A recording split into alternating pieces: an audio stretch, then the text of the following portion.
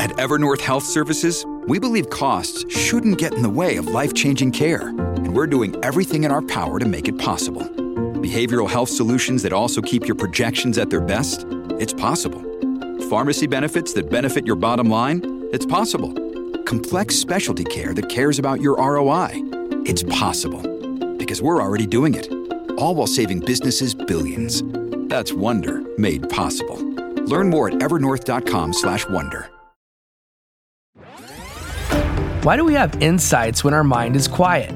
How do insights play a role in our ability to learn, and when do they impact the trajectory of our lives? Welcome to Insight Out, where we explore these questions and dissect how insights influence who we are and ultimately who we become.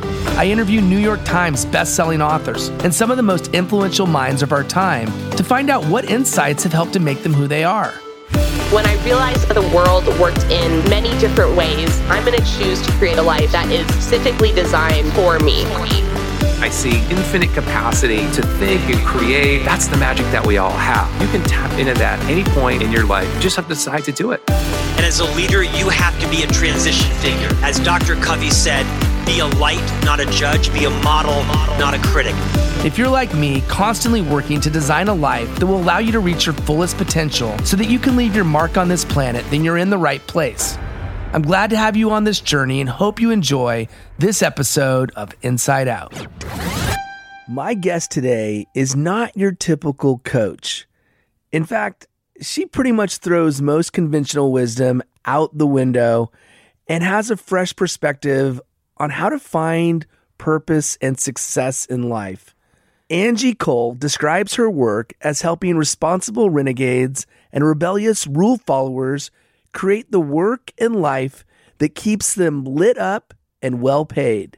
You see, Angie's a wanderer, a world traveler, and while plans and systems may work for some, she's an advocate for trusting your instincts when it comes to how you guide your life. Our conversation covers a lot of ground, including how she arrived at her own purpose, when we should use our feminine versus masculine energy, and how we should be thinking about money, value, and worth.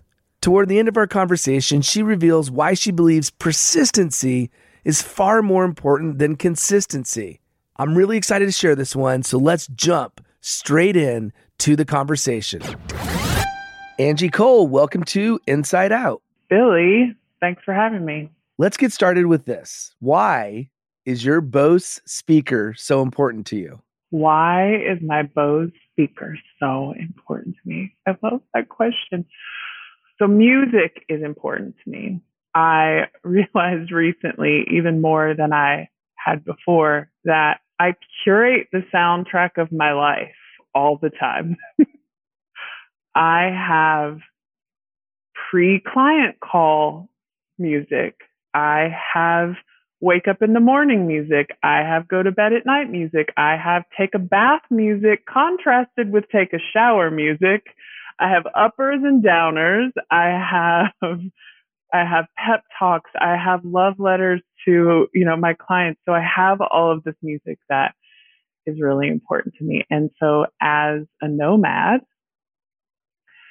I realized early on that having good music, like good sound quality, was important. So even though the thing is like a freaking brick, it's kind of an older one too, it makes the cut. Even in carry-on life, it has made the cut for 5 years now. It's a part of you at this point. And I love the way you put that, the soundtrack of your life. And isn't it amazing, the power of music and how it changes our mood, our emotion, and just has such a ripple effect in who and how we show up in the world. And so I love the way you put that. So let's talk a little bit about you and your approach to life. One of the things that I admire about you and what I know of you is that you really think about things from a different lens, a different perspective. And you don't take the path that is traveled by everybody else. You take the path less traveled. Where does that come from? Like, if you could kind of go back in time, is that something from childhood? Is that something that you've adopted over time? Like, what's the root of that? It's a great question. One I've been asking myself for at least 30 years now.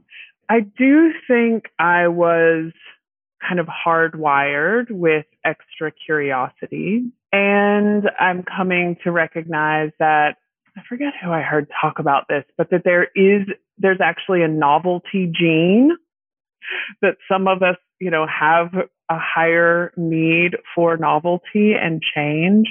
And I have that. So I think that's part of it too. And then, I grew up in a tiny town. I grew up in a small town in Tennessee, and luckily had parents who, even though my dad grew up in that town, he left when he was a younger person too.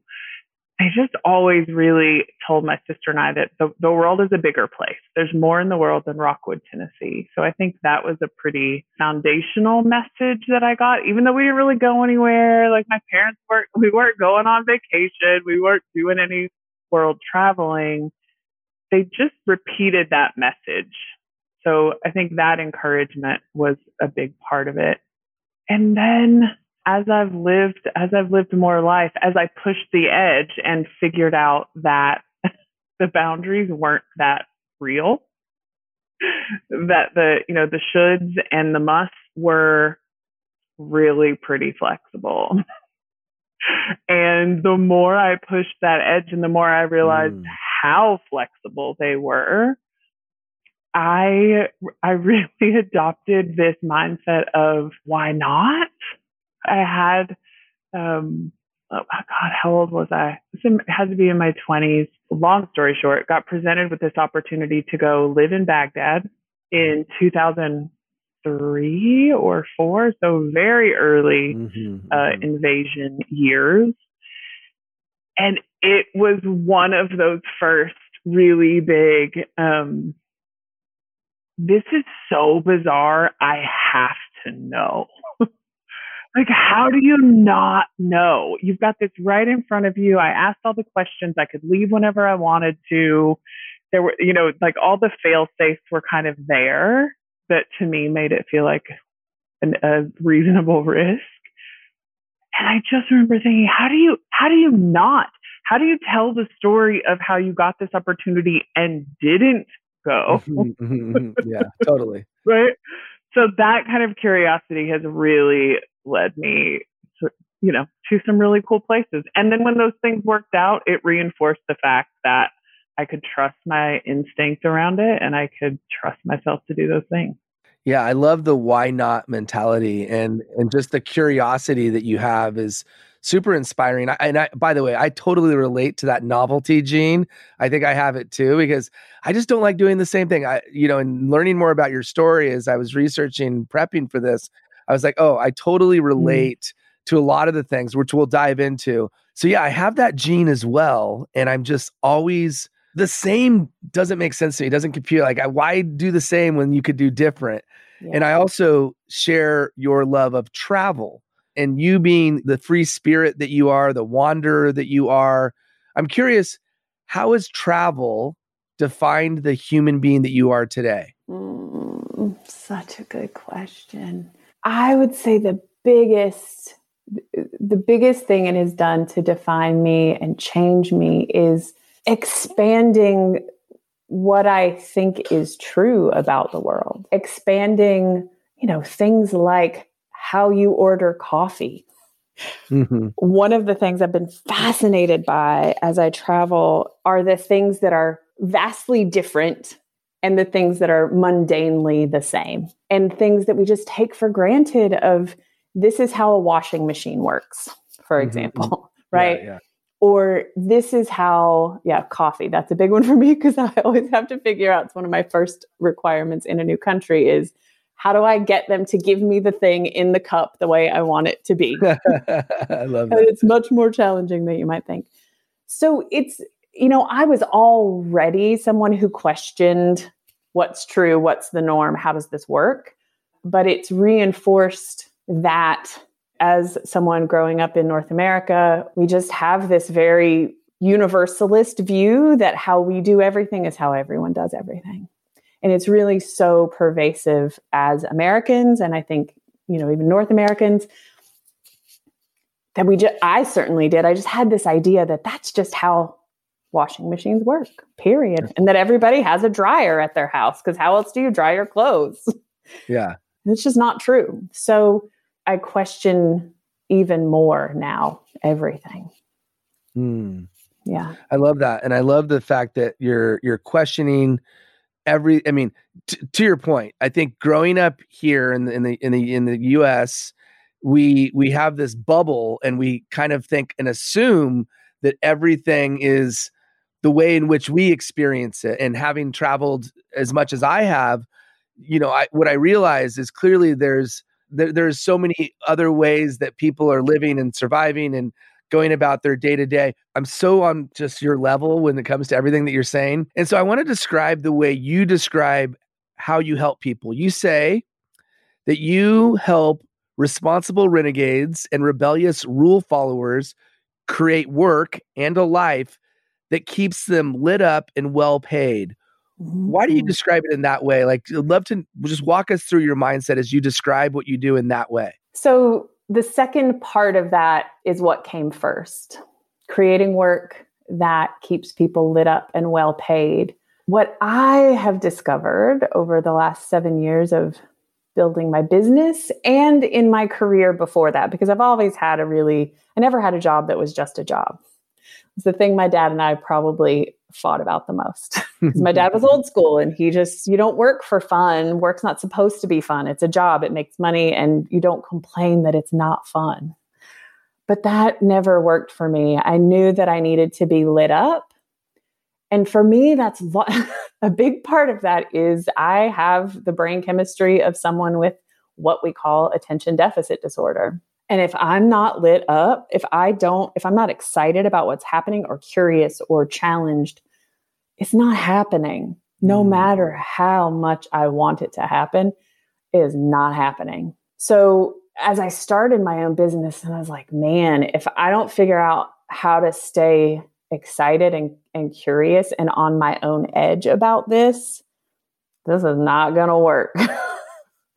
Because in a conventional workplace, those things are somewhat artificially built in when you have a boss, when you have somebody else giving you a deadline, when you're worried about losing your job, then you get stuff done because otherwise you're going to get in trouble. But working for yourself, you don't really have those things. And so in the beginning, I just really started paying attention to what are the things I'm putting off? What are the things I'm avoiding? And as much as possible, minimizing those things. Some of that just comes with the job, right? I have to worry about money and taxes and bookkeeping, but minimize or offload as much of that as possible. And that's how I've built my business. And at this point, in terms of the models I see around me, I'm at the edge of that, the edge of testing. What does that possibly look like in terms of really only following my excitement? And if it's not lighting me up, not doing it. And well paid, man. I really believe that money's not the bad guy. I really believe that I was just talking with our mutual friend, Jeff Harry, the other night about this, that I think it's how the good guys stay broke. I think part of this story that money is evil and that bad guys have money and that combination is what makes them the bad guys. I think that's part of the key to unlocking a lot of this. So I want us, meaning me, the good folks, the good guys, the good gals, the just, the equitable, the generous, the loving, the expansive. I want us to have more of the money because money is just energy and it's power and it's option and it's ease and it's flow. I want us to have more of that so that we can do amazing things with it.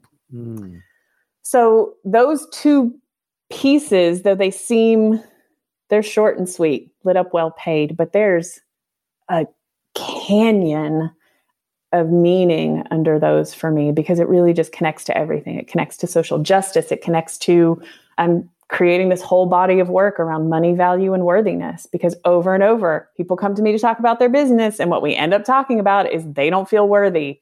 They have some story about why it's not okay for them to make money. So those two things have been a really guiding light for me in terms of knowing who my people are and knowing the people who I can really help. And then that first part, responsible renegades and rebellious rule followers. And I, by the way, I love the intentionality and the purpose and the meaning behind that back half. And it doesn't surprise me that was the primary or initial component of how you're really identifying your mission and who you're serving. So yeah, you took the words out of my mouth. So talk about that first half. Yeah. And before I go to the first half, I do want to reinforce something you just said. It came first, and it does have that depth because I didn't pull it out of a hat. This is one of my soapboxes when it comes to branding and business, and especially folks that are just getting started. There is so much pressure, crippling pressure that I myself experienced in the beginning about nailing that statement. Who you help, what problem do you solve, la, la, la. In the beginning, you don't know. You can't know. It's the discovery, doing the work. I only nailed those pieces because I started doing the work. And by doing the work, I discovered what are the things that really matter to me and light me up and keep me well paid, right? Yeah. So I just want to add that plug in there because I think it's such a relief. I over and over again see it be a relief to people when I tell them that they can let that go for now. Let it go. It will come. You will know. You will have to wrestle with it. It won't be fun or easy, but you'll get there. And once you have it, it will be a guiding light. That makes a ton of sense. And it kind of goes back, and we can get into this later, but it kind of goes back to like the bio too, and your allergic reaction to bios, right? So yeah, we'll save that, but let's talk about that front half. But I'm totally connecting with you on this. Cool. Yeah. So as I continued to chew on this darn thing, because I kept having coaches and mentors and teachers who kept asking, and clients who kept asking me to answer that question. Who do you help? What kind of coach are you? I kept chewing with and trying to find words that felt true, not just about what I help folks do, but who really are the people. And they fell into one of two categories. I started to notice this pattern of people showing up and saying they wanted to work with me, who were really unlike me in the need for their variety, their free-spiritedness. They were folks on the other side of that spectrum who had always followed the rules. I just talked to a woman the other day who said, I've always done what I'm supposed to do. And they were miserable. They felt empty. They did not feel lit up. They were not well paid. And they are pretty heartbroken and furious that the rules didn't get them what they were promised. Oh, yeah, I have chills thinking about that. But as these people kept showing up, there's another friend who we might have in common, Jonathan Fields, who is creating a body of work around what he calls sparketypes. There's just another kind of personality, work style, purposey kind of inventory. And I really enjoy it, and I use it with my folks sometimes. There's one of the like personality types called the essentialist. And the essentialists are the people who like, they are motivated by order and structure and rule following. Like they love the rules. They love getting it right. They love finishing the thing. I do not have an essentialist bone in my body. None of that does it for me at all. I could not be that person if you told me my life depended on it. But I kept having these people show up who were essentialists. And I was like, I think you got the wrong person here. Like, I don't know anything about that. I cannot help you be a better essentialist.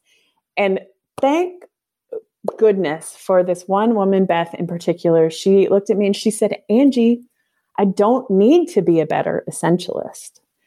I need you to help me be more free.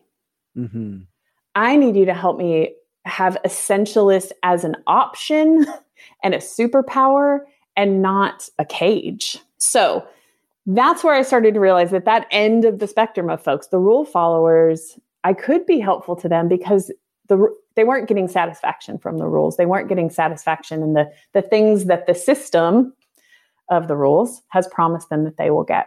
So they're ready to be a little rebellious. They're ready to be bold, and they want some guidance and support and some bumpers as they do it. God, it's so powerful, because I love that you say that you didn't know until you started doing the work, and that you were attracting these people into your life, not because they wanted more of the same, but because they needed something different. They needed to be free, yet they were always the responsible renegade or the rebellious rule follower, because that's how they were conditioned. I'm curious, what common patterns or themes, anything consistent have you found in the people that gravitate into your orbit as clients, that they have some, aside from maybe being the rule follower, what other things stand out in your mind as patterns that they have, and maybe patterns that need to be broken?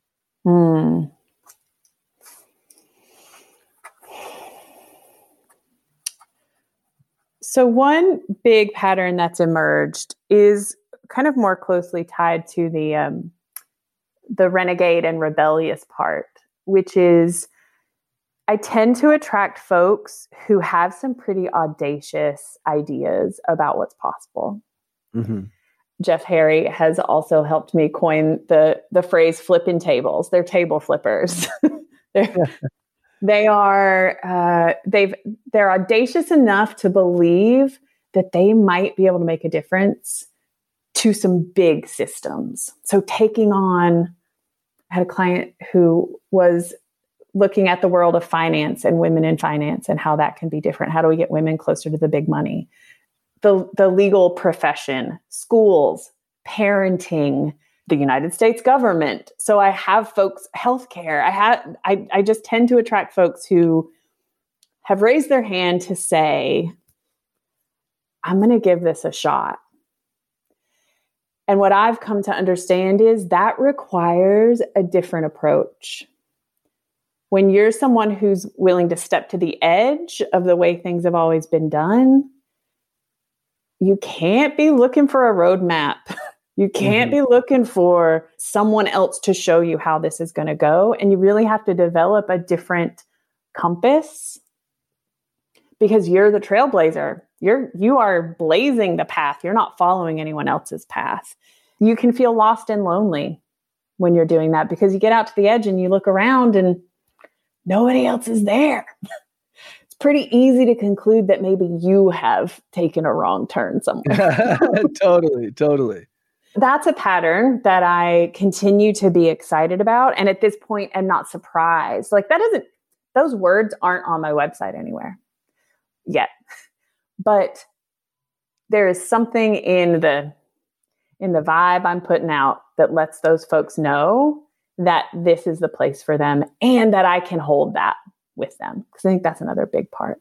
That's exciting though. I mean, you have disruptors effectively coming into your, like I said, your orbit. And I think you're attracting that into your life some way, even if it's not on your website. There's a reason for that. And I have to guess that because you are the type of person who doesn't like, the traditional path, that lends itself to those type of people who also shouldn't be taking a traditional path because of what you just said, right? If it hasn't been done before, there's no map, there's no compass, there's nothing telling you, and you shouldn't be following a kind of traditional path, right? I mean, that's the reality.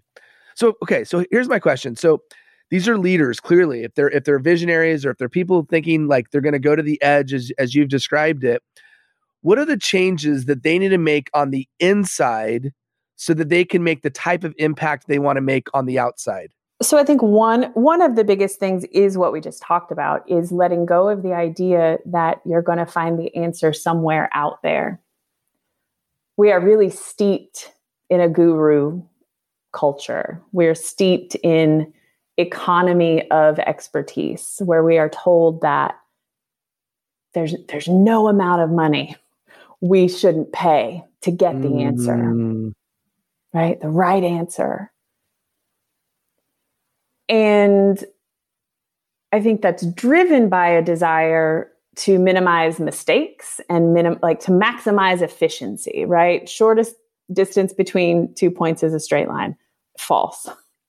When you are at the leading edge, you don't know where you're headed. And so taking a straight path that somebody else thought was a good idea 10 steps back has a lot of downside to it, and actually a lot of inefficiency. There's a great chance you're going to end up somewhere you don't want to go.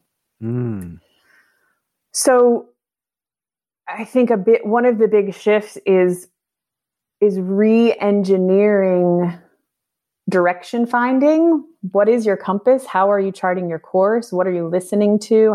Who and what are you trusting?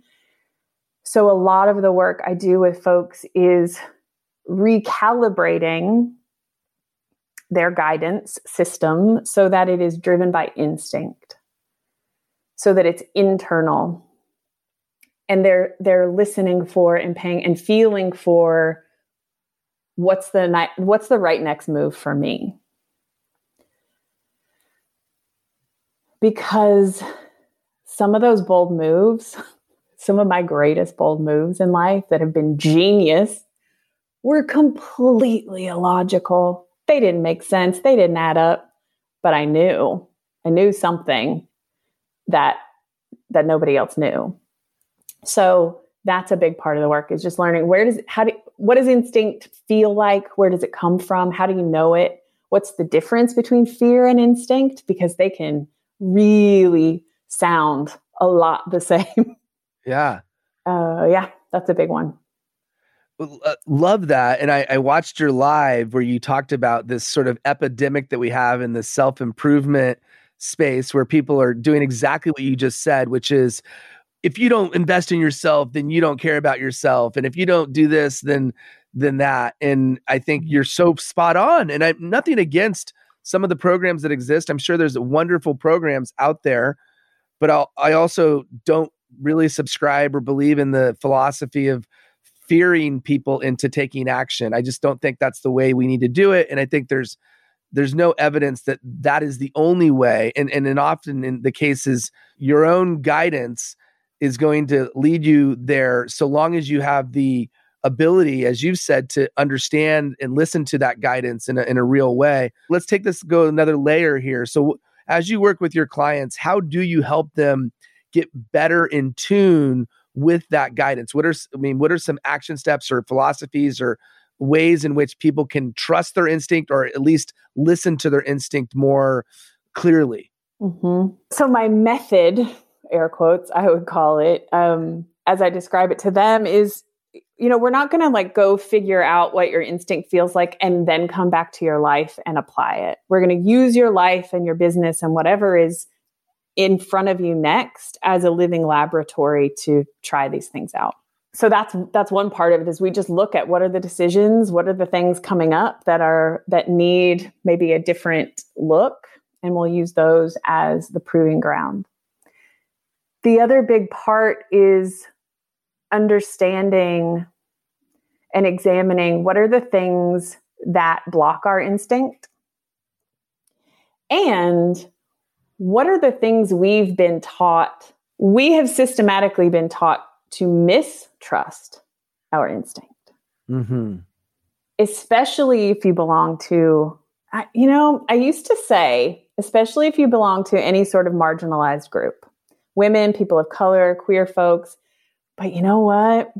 Straight white dudes got just as much of this as anybody else, because your instinct is feminine. Your instinct is inherently feminine. You have masculine and feminine energy. I have masculine and feminine energy, and they rule different parts of our knowing, right? My brain is great at thinking. I have a big, beautiful, masculine, well-hung brain. And I love that. And my feminine is just fierce. I mean, she's sitting in moon circles and steaming her yoni, and she is super witchy and wise. And when they work together, that is an unstoppable combination. So as straight white dudes, your instinct has also been crushed because you've been told to live only in your brain. You've been told to be reasonable and logical and individualistic, right? Just like all for one kind of thing, like every man for himself. So that's a big part of this too, is just helping folks understand where in that system have you been taught to mistrust your own instinct and what covers it up. Does that answer your question? Yeah. So, it does. And I want to expand upon it because I'm really intrigued by this masculine, feminine energy concept. And I've been thinking about this a lot, quite frankly, specifically because of Clubhouse and my voice. Because I know that I have, and this is not necessarily, the mindset piece, although I'm sure it ties into that. I know that I'm naturally a very energetic, high, kind of a hype guy. But I recognize that if I talk a little bit more softly, a bit more, if I channel a little bit more of that, I just did it right there. If I channel, like I just need to bring it back. And because it just on a voice only platform, allowing that side to come out, I think is really, really helpful. So I'm curious, from a mindset standpoint, how do you help people balance those two energy forces that exist within all of us, as you've said? And I think that's such a great point. It exists in all of us. How do we find the balance? How are we able to acknowledge that they exist, but then also allow them to both do their work, right? Because they each have powers, they each have things they offer, and so how do you bring both of them to the point where they're offering their value? So I think the first part of it is just, and this takes some folks a little bit of time and some work to recognize that you do have both and that they both have value. That might sound simple, but because everything labeled as feminine has been made to be less than and weak and soft, not in a good way, recognizing that they have equal power, equal value, and depending on, and equal is even misleading because when I use my feminine in the right way at the right moment for the right thing, she is infinitely more powerful than my masculine for that job. But if I try to use her for things that she is not suited for, narrowing, decision-making, honing in, selection, that's masculine. If I try to let her make the decisions, we're just going to go sit under a tree somewhere and like breathe. Right? I love it. So she sucks at that job. I have to let my masculine come in and just be the decide, we're going to pick and we're going to go. That's what he's good at. So I think that is a big part of it, is just starting to become aware and awake to the idea that you have both and that they do different jobs really well. Yeah. That makes so much sense. That makes so much sense because if you know because I think value is almost too vague. It's like, where is our energy most valuable? Where is our masculine energy most valuable? Where is our feminine energy most valuable? And recognizing and acknowledging that will help to allow us to let that particular energy shine through at the right time. And so I guess the awareness piece is really important, and being observant is really important. Once you have that down, how do you then take the next step to be able to turn one on and turn one off? Like, do you have any advice there? I think a good place to start, I know that my masculine is doing a job it shouldn't be doing, or when it's not time yet, when I'm trying to force something. If I'm trying to force something, if I'm trying to make a decision and it feels tight and hard and scary and like my body's just doing like two canyon walls kind of crushing together. Like if a decision feels like that and I'm trying to force myself through this narrow passage, it is not the right time. So overdrive masculine feels like force. It feels like pushing. It feels like, force is the best word that I have for that. On the other side of that, if I feel like I'm sitting back too far, like I'm just going to really let this go, I'm going to disengage. I'm going to go eat some ice cream and watch Netflix because I just can't even, I'm out. That means that I'm too heavy in my feminine side. Not that ice cream and Netflix isn't a great thing, but if I'm doing that specifically every time it's time to do my taxes, that's a clue for me that I am too much. My feminine is out of balance. I'm too heavily on that side. So force and avoidance are good guardrails for what's called for next. Okay. That makes a ton of sense, right? So the two ends of the spectrum, on one hand, you don't want to force it. On the other hand, you don't want to be constantly avoiding it, perpetually avoiding it. And so being able to recognize when you're forcing it or when you're avoiding it, within those bands is the right place to be. Yeah. Love that. Okay, cool. So I want to circle back to something you mentioned earlier and something that I know is really a big part of what you're studying and paying attention to right now. And that is the relationship that we have with money, value, and worth. And so I'm curious, we are on this hamster wheel as you've described it. And why is that something that you've chosen to think about? Is it because it's become a reoccurring theme with your clients? That's part one of the question. And part two of the question is, how should we be thinking about those things and how they interrelate to one another? The real truth about how I came to be interested in this work. The first time this entered my life, I was probably about a year and a half into my business. I had this little home office. We had just moved into this house. I was getting it all set up and I had those big flip chart papers, everywhere. I'm really visual. I like to draw big on markers and see it all laid out. And I'm got myself sequestered in this room for what felt like weeks, just trying to figure out, what the hell am I doing? Why am I doing this? What is this about? How do I answer the question? What kind of coach are you? Right.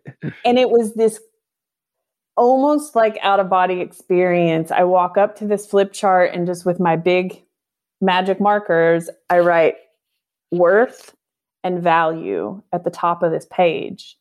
And I just kind of step back and look at it and I'm like, I don't know what that means. Like what worth and value? I don't know what that means. Why am I? And I have these conversations with, I don't know, whatever higher power you may or may not think is out there. Sometimes it's just me, but having this little chat, like, what am I supposed to do with that? What does that mean? So that's truly how it started. I tell my clients that I'm haunted by ideas sometimes. So that it just haunted me. I didn't know what it was supposed to be, but I knew that whatever I was up to with this business, it wasn't ever just going to be about coaching people. It was going to be using coaching as a vehicle for understanding important things. So that's the first thing was value and worth. I was like, all right. And then I did start to notice that pattern with my clients that I mentioned before, which was I started saying I was a business coach. Didn't know what else to say. People want you to tell them something. So that seemed as good a label as any other. And so people started coming to me and we were talking about their business and their work and money would come up and inevitably we would end up with them usually in tears talking about how they couldn't raise their rates because they didn't feel worthy of that money. Or they felt bad. They felt like they couldn't do good work and be a good person, which is your inherent worthiness, and get paid money to do good work. I was like, man, we got to figure this out. Because what seemed clear to me was that if you're a good person trying to do good, and what I was seeing happen, if you're a good person trying to do good work in the world and you're not getting paid, what's going to happen eventually? You have to stop doing that work. You're going to have to go get a job at Taco Bell. Like, you're going to have to go do something else to make the money, because we just still do right now live in a world where, you know, the electric company doesn't take chickens. You have to give them some money. So that led me, I was like, I don't know what this means. I don't know where this leads, but it was clear that it was a code that needed cracking. So it was about 7 years ago. The code that I cracked was, what was happening is we were trying to substitute. And so money enters this equation in the trifecta because money is a primary way that we reflect value. Mm-hmm.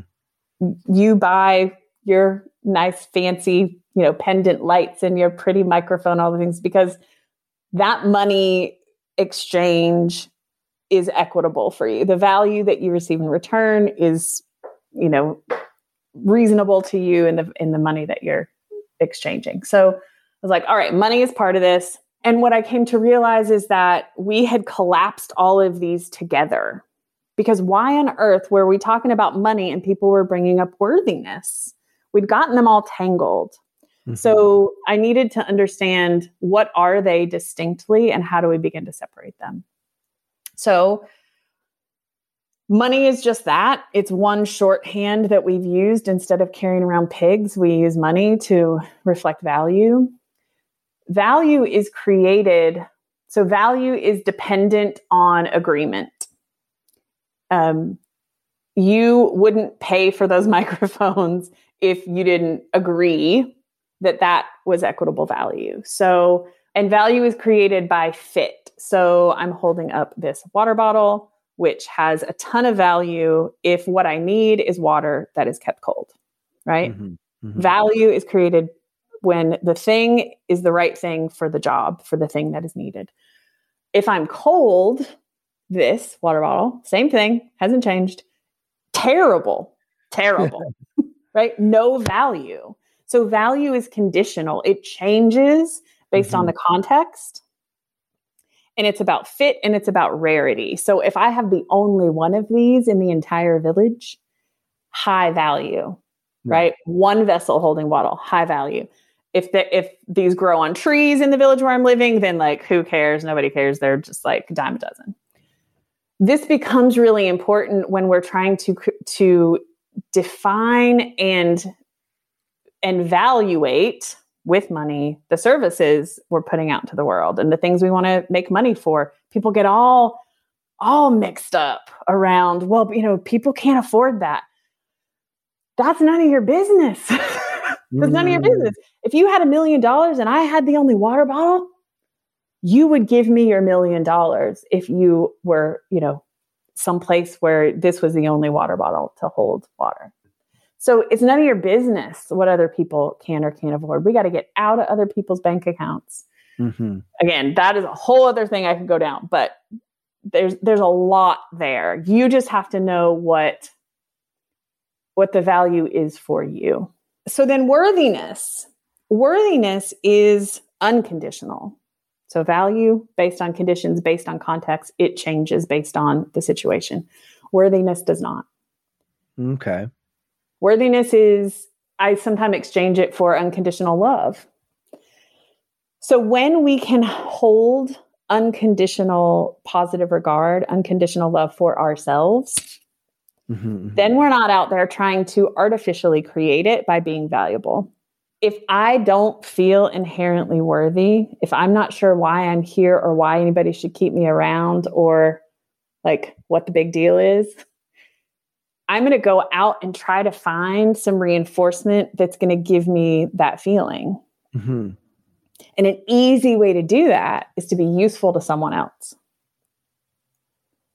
to become highly valuable, because then we get reinforced that people need us around. We're doing a good job. We're being productive. We're making a lot of money, or we're saving a lot of money. So that's how those three things get strung together in a way that's really harmful. Because if I'm constantly hustling to try to get a sense of worthiness, it is a bottomless pit. It will always run out. It will always be depleted, and I will always need more. Mm-hmm.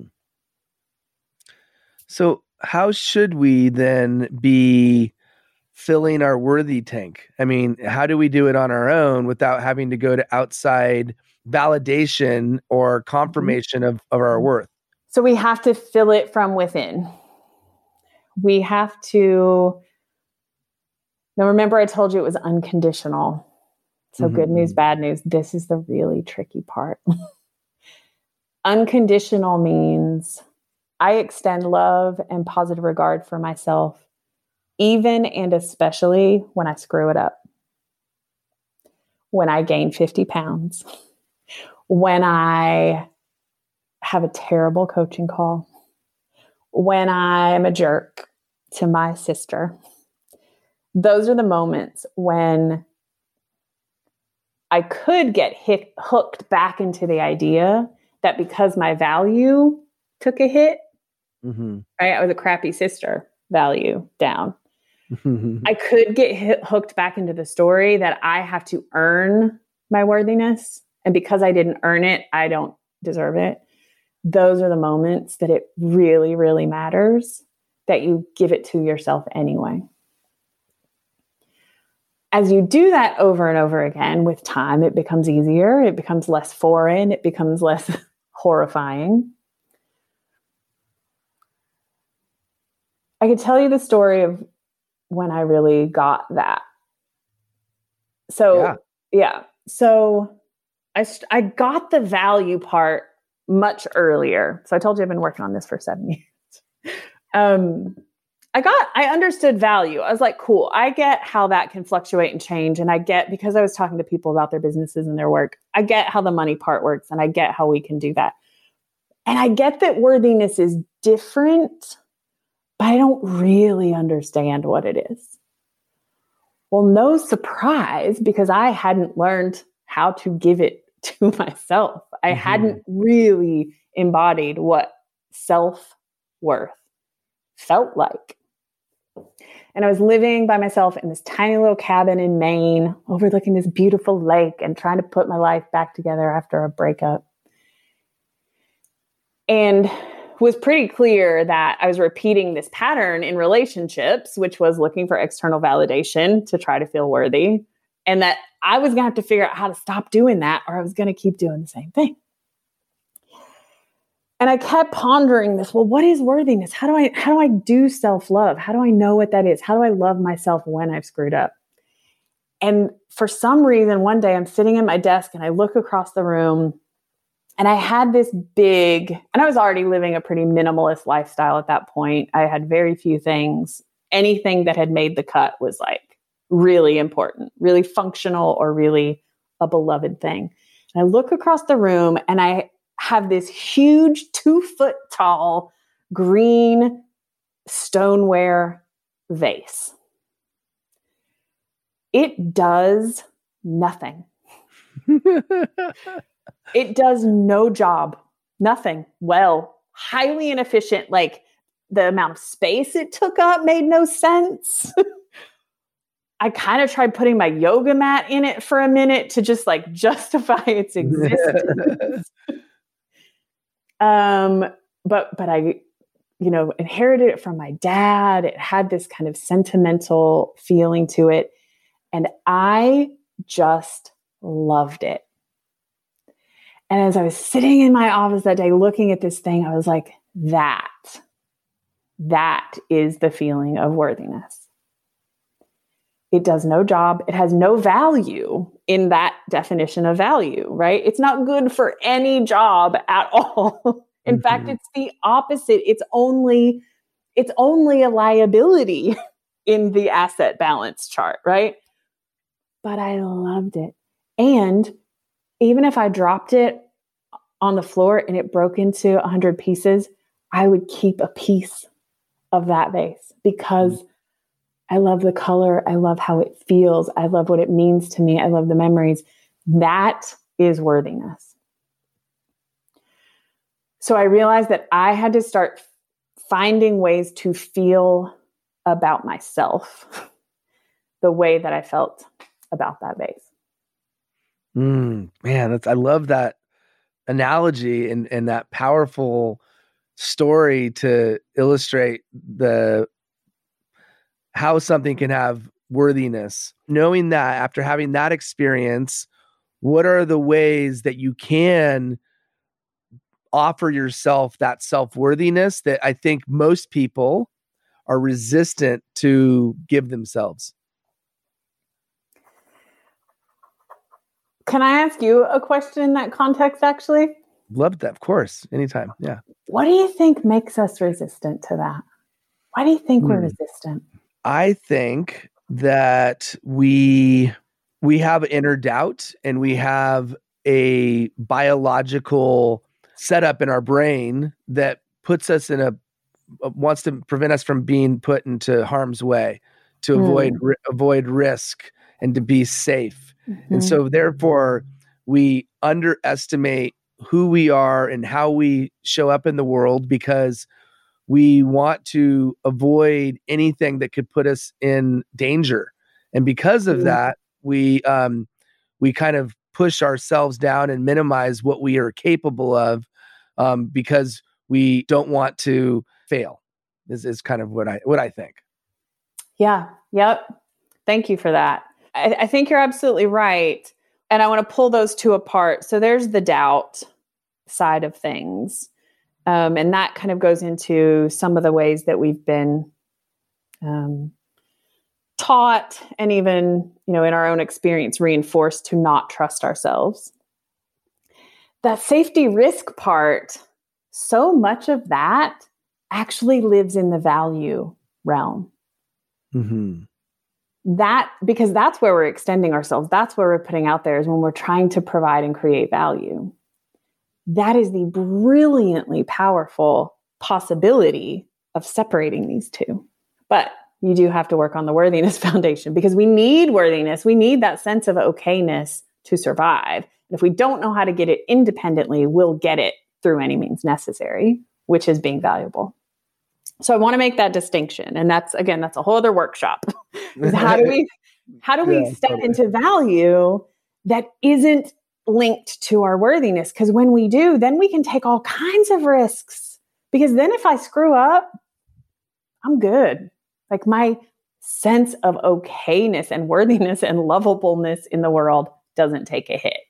Yeah. So I can take these really fun, cool, creative risks around how I create value in the world without the risk of feeling like I'm not okay. So going just back into the worthiness realm itself, I love that you said we're resistant, because I see that, and I've felt it in myself as I started to be curious about, well, how do I feel about myself the way that I feel about this face? A really surprising thing that I discovered was my self-flagellation, my absence of self-positive, unconditional positive regard. I had kind of come to believe was the only way I was ever going to get anything done. Interesting. Without that, I was pretty convinced I would be a 900-pound shut-in, just loser. That I just would not, that every bit of control I had was going to be gone, because that's the only way I knew to motivate myself to get to do things or not do things. Okay. That's right? So interesting. Yeah. Okay. Is that mean voice? Do you have a mean voice, Billy? Do you know what I mean? Yeah, everybody has the beast. Yeah. Yeah. So that's the only way I knew to not just exclusively eat chocolate cake all day, or to never get off the couch, or to never write any emails or be productive at all. So that was a big one, I think. And then I've tested this out in the field, as they say. And that comes up for my clients too. Well, if I'm just kind and loving to myself, even when I fall short, aren't I just going to be like a blob who never gets anything or cares about anything? The answer is no. So that's a big piece of resistance. Here's the other one that is really important. I told you that it's unconditional. The tricky part is that we know all the conditions. it's easy to extend that positive regard to other people. Think about people who you love unconditionally, right? Mm-hmm. They could really screw up and you'd be all right? You'd still love them. Because we know intimately and are most likely accumulating and holding on to all the ways in which we have screwed up, like big time, and done dark things and bad things and mean things and dastardly things. We have that accumulated set of conditions that we think disqualify us for unconditional love. So those two are the things that I see that get in our way and cause us to be resistant to this idea that we could actually let that mean voice go. Yeah, no, and I love it because I think there is so much truth to the mean voice. We all have heard this mean voice tearing us down and telling us why we're not worthy instead of doing the opposite and building us up. What is an action step that we could take to counteract that? Our steps, if you have steps. I mean, yeah. So the first is a little bit of faith. I like to run experiments. So anytime I'm going to try something that I do not know how it's going to work out, I just call it an experiment. And to me, that lets me off the hook. I don't have to do it forever.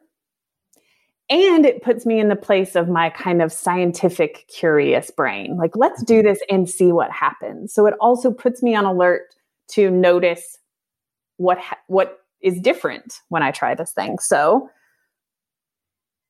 agree with yourself that you're just going to try this experiment. Just try it out. 30 days or 24 hours, if that's all you can muster, of no mean voice. That started for me. I just remember as I was like, well, how do I do self-love? Like, I don't even know what that means. I don't know anybody who knows how to love themselves. So where do I start? It started with no mean voice. And I remember saying to myself, we don't talk like that in this house. And it reminded me of what a parent might lovingly but firmly say to their kids is we don't talk like that here. And so that's what I started using with myself. When I would hear the mean voice, oh, you idiot, I can't believe, what's wrong with, and that's a mild version of my mean voice. I would just simply pause. I would say, we don't talk like that. And I would pick anything else. I wasn't going to be like, I'm really bad at fooling myself. So I can't like just pretend. I couldn't go into, it's all right, and you're going to do bad. I couldn't go into like sugary sweet. That was not going to work for me. But the rule just was anything else. As long as it wasn't mean voice, pretty much anything else was allowed. And that's really how this started for me, as I just broke the habit, because the mean voice really is just a habit. For all the reasons you described and all the reasons I described, it's a protective mechanism. It's a motivator. It's the thing we really think is keeping us safe in a lot of ways, I think. Yeah, it's programming that's present that in ways needs to get overwritten. So, okay, is that what you've just described, which is basically saying no to the mean voice and silencing the mean voice as best as you possibly can, is that enough to maintain self-worth, or is there something to fill that cup up? And because the thing I think about is, okay, that's a preventative from reducing your self-worth, but does it just by virtue of that, is that all that's needed, you think? So I do think it is, first of all, it is already plenty. If you do nothing else, your life will begin to change. Fact. So it is plenty, because what you're doing is protecting your self-worth. You already have it. It's not gone. You just have lost your connection to it. So that will help you reconnect with and begin to practice worthiness. And then 2.0, I would say, is not abandoning yourself, is choosing yourself. And what I mean by that is when I left my relationship, I chose myself. Mm-hmm. There was no good reason for me to go. By all standards, I had a totally fine life with all the things. And I was just on another podcast the other day where I was talking about I had the couch and I had the hot tub. Like I had all the things you're supposed to want. But I knew I had to pick me because I wasn't happy. It didn't matter what everybody else thought I was crazy. Nobody else could figure out why I would want to leave this relationship. Yeah. But I knew, and I had to pick me. So I think, so that is 2.0, is beginning to not only pay attention to, but make decisions based on what feels good to me, what makes me happy, what is pleasurable, what do I want, what do I desire. That's what really begins to build a higher functioning sense of self-worth. Yeah. Prioritize me. I mean, fundamentally. Okay. So last question, and then we'll share where people can learn more about the brilliant work that you do. The last question is simply this. What commonly held belief exists that you, within your space, within, I'll call it the coaching and the personal development and the enriching other humans' lives space, what commonly held belief do you passionately disagree with? Oh, there's so many. Yeah. Have fun. Man. Two big ones that come up for me are consistency and productivity. There's this really strong message in the world of productivity and online business that you have to be consistent. And if you're not, you forget about it. You're a loser. It's never going to work. You're never going to work. Just like, forget it right now. As someone who is categorically incapable of the kind of consistency they're talking about. So the royal they, that definition of consistency means you show up at the same time every day and do the same thing. So like every Tuesday I do a Facebook Live at 4:15 p.m. and that kind of consistency is what we are just pounded to believe is the only way life and being successful is ever going to work. It's a bunch of hoo-ha. And for most of us, it's not only impractical, it's ill-advised. Because if somebody shows up at 4:15 every Tuesday and they don't feel like doing it and they're bummed out or they're faking it, that's more detrimental to any sort of connection or audience you're trying to create. So, and it doesn't just apply to people who are trying to build, online followings or spaces. It's any of us. If you're trying to write a book, anything you are devoted to doing, I highly, passionately believe that persistence is much more important. Consistency, forget about it. Be persistent. Be doggedly persistent. You're going to fall off. You're going to forget. You're going to get bored or annoyed or scared. Fine. Just come back. Yeah. Just come back and come back and come back and come back. That is the thing that I see that makes the difference between people who actually do and achieve and create the things they want to do and the ones who, fall off a year in because they're trying to be consistent, and that is unsustainable. But persistent is sustainable and self-perpetuating. So that's a big one. Love it. Love it. That's a mic dropper right there, my friend. I love that. Thank you so much. And so I just want to end by having you share. I know that untamingthewild.com is your website, so definitely check that out. Also, you have this community study hall. So maybe you could describe that. You're on LinkedIn, you're on Facebook, Instagram. Where should people find you, and what would be the thing that you'd want to leave the listener with? Yeah, my website is a great place to start. You'll definitely get a sense of who I am and what I care about and what I'm up to. I've got all kinds of rants and raves in written and video form. So that's a good place to get to know me and to also just get more of this stuff. So like I said, money, value, worth stuff it's big. And a lot of these ideas of like not having a plan, I don't actually even keep a to-do list anymore, which is anarchy. I've had conversations in other podcasts like this about those things. And I think when that's a new scary idea to you, it helps to kind of hear that, just like talk it out. So all those resources are on my website. Study Hall is just my favorite little thing. So Study Hall started 3 years ago now, I guess. Same little cabin in Maine. I needed other people to help me be accountable for the things that didn't light me up.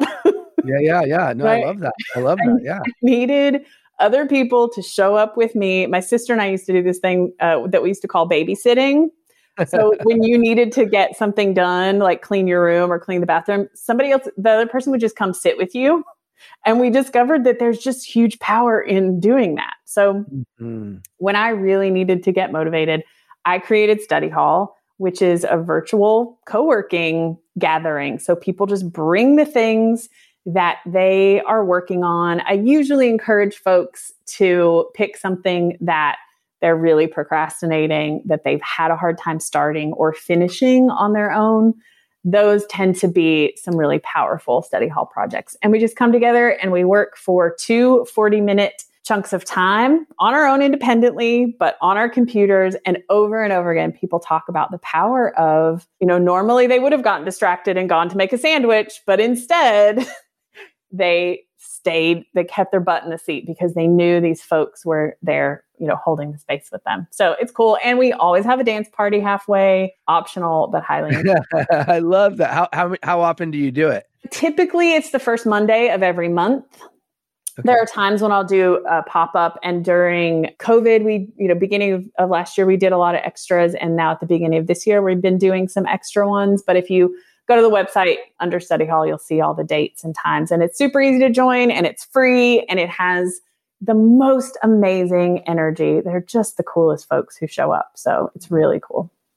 Brilliant. I had David Burkus on recently. He's an author, and his latest book was made possible through what he calls work sprints, which is very much as you've described your Study Hall. It's like getting people together who are both working on something. A lot of times it's something creative, or maybe something that doesn't light you up, or maybe it lights you up, but you procrastinate doing it. Yes. And believe me, I think there's immense value in that. Beautiful. Well, thank you so much. This has been a wonderful, deep, and rich conversation, and I'm so grateful to you. Please keep helping the responsible renegades and rebellious rule followers create a work and life that they will be both lit up and well paid. Angie, thank you for being on Inside Out. Thank you, Billy. This was lots of fun. Thank you for listening to this episode of Inside Out. I hope you took away some valuable insights that will help you in business and in life. If you like this show, the best payment you can give is to rate, review, and subscribe to the show on your favorite podcast platform. You can also listen to past episodes and see a breakdown of all the best insights by going to insideoutshow.com. And for the record, there's no greater compliment than sharing this show with your friends on social media. So if there's an insight or a lesson that you liked, please share it and tag both me and today's guest. And until next time, remember, your next life-changing breakthrough moment may happen when you least expect it. Inside Out.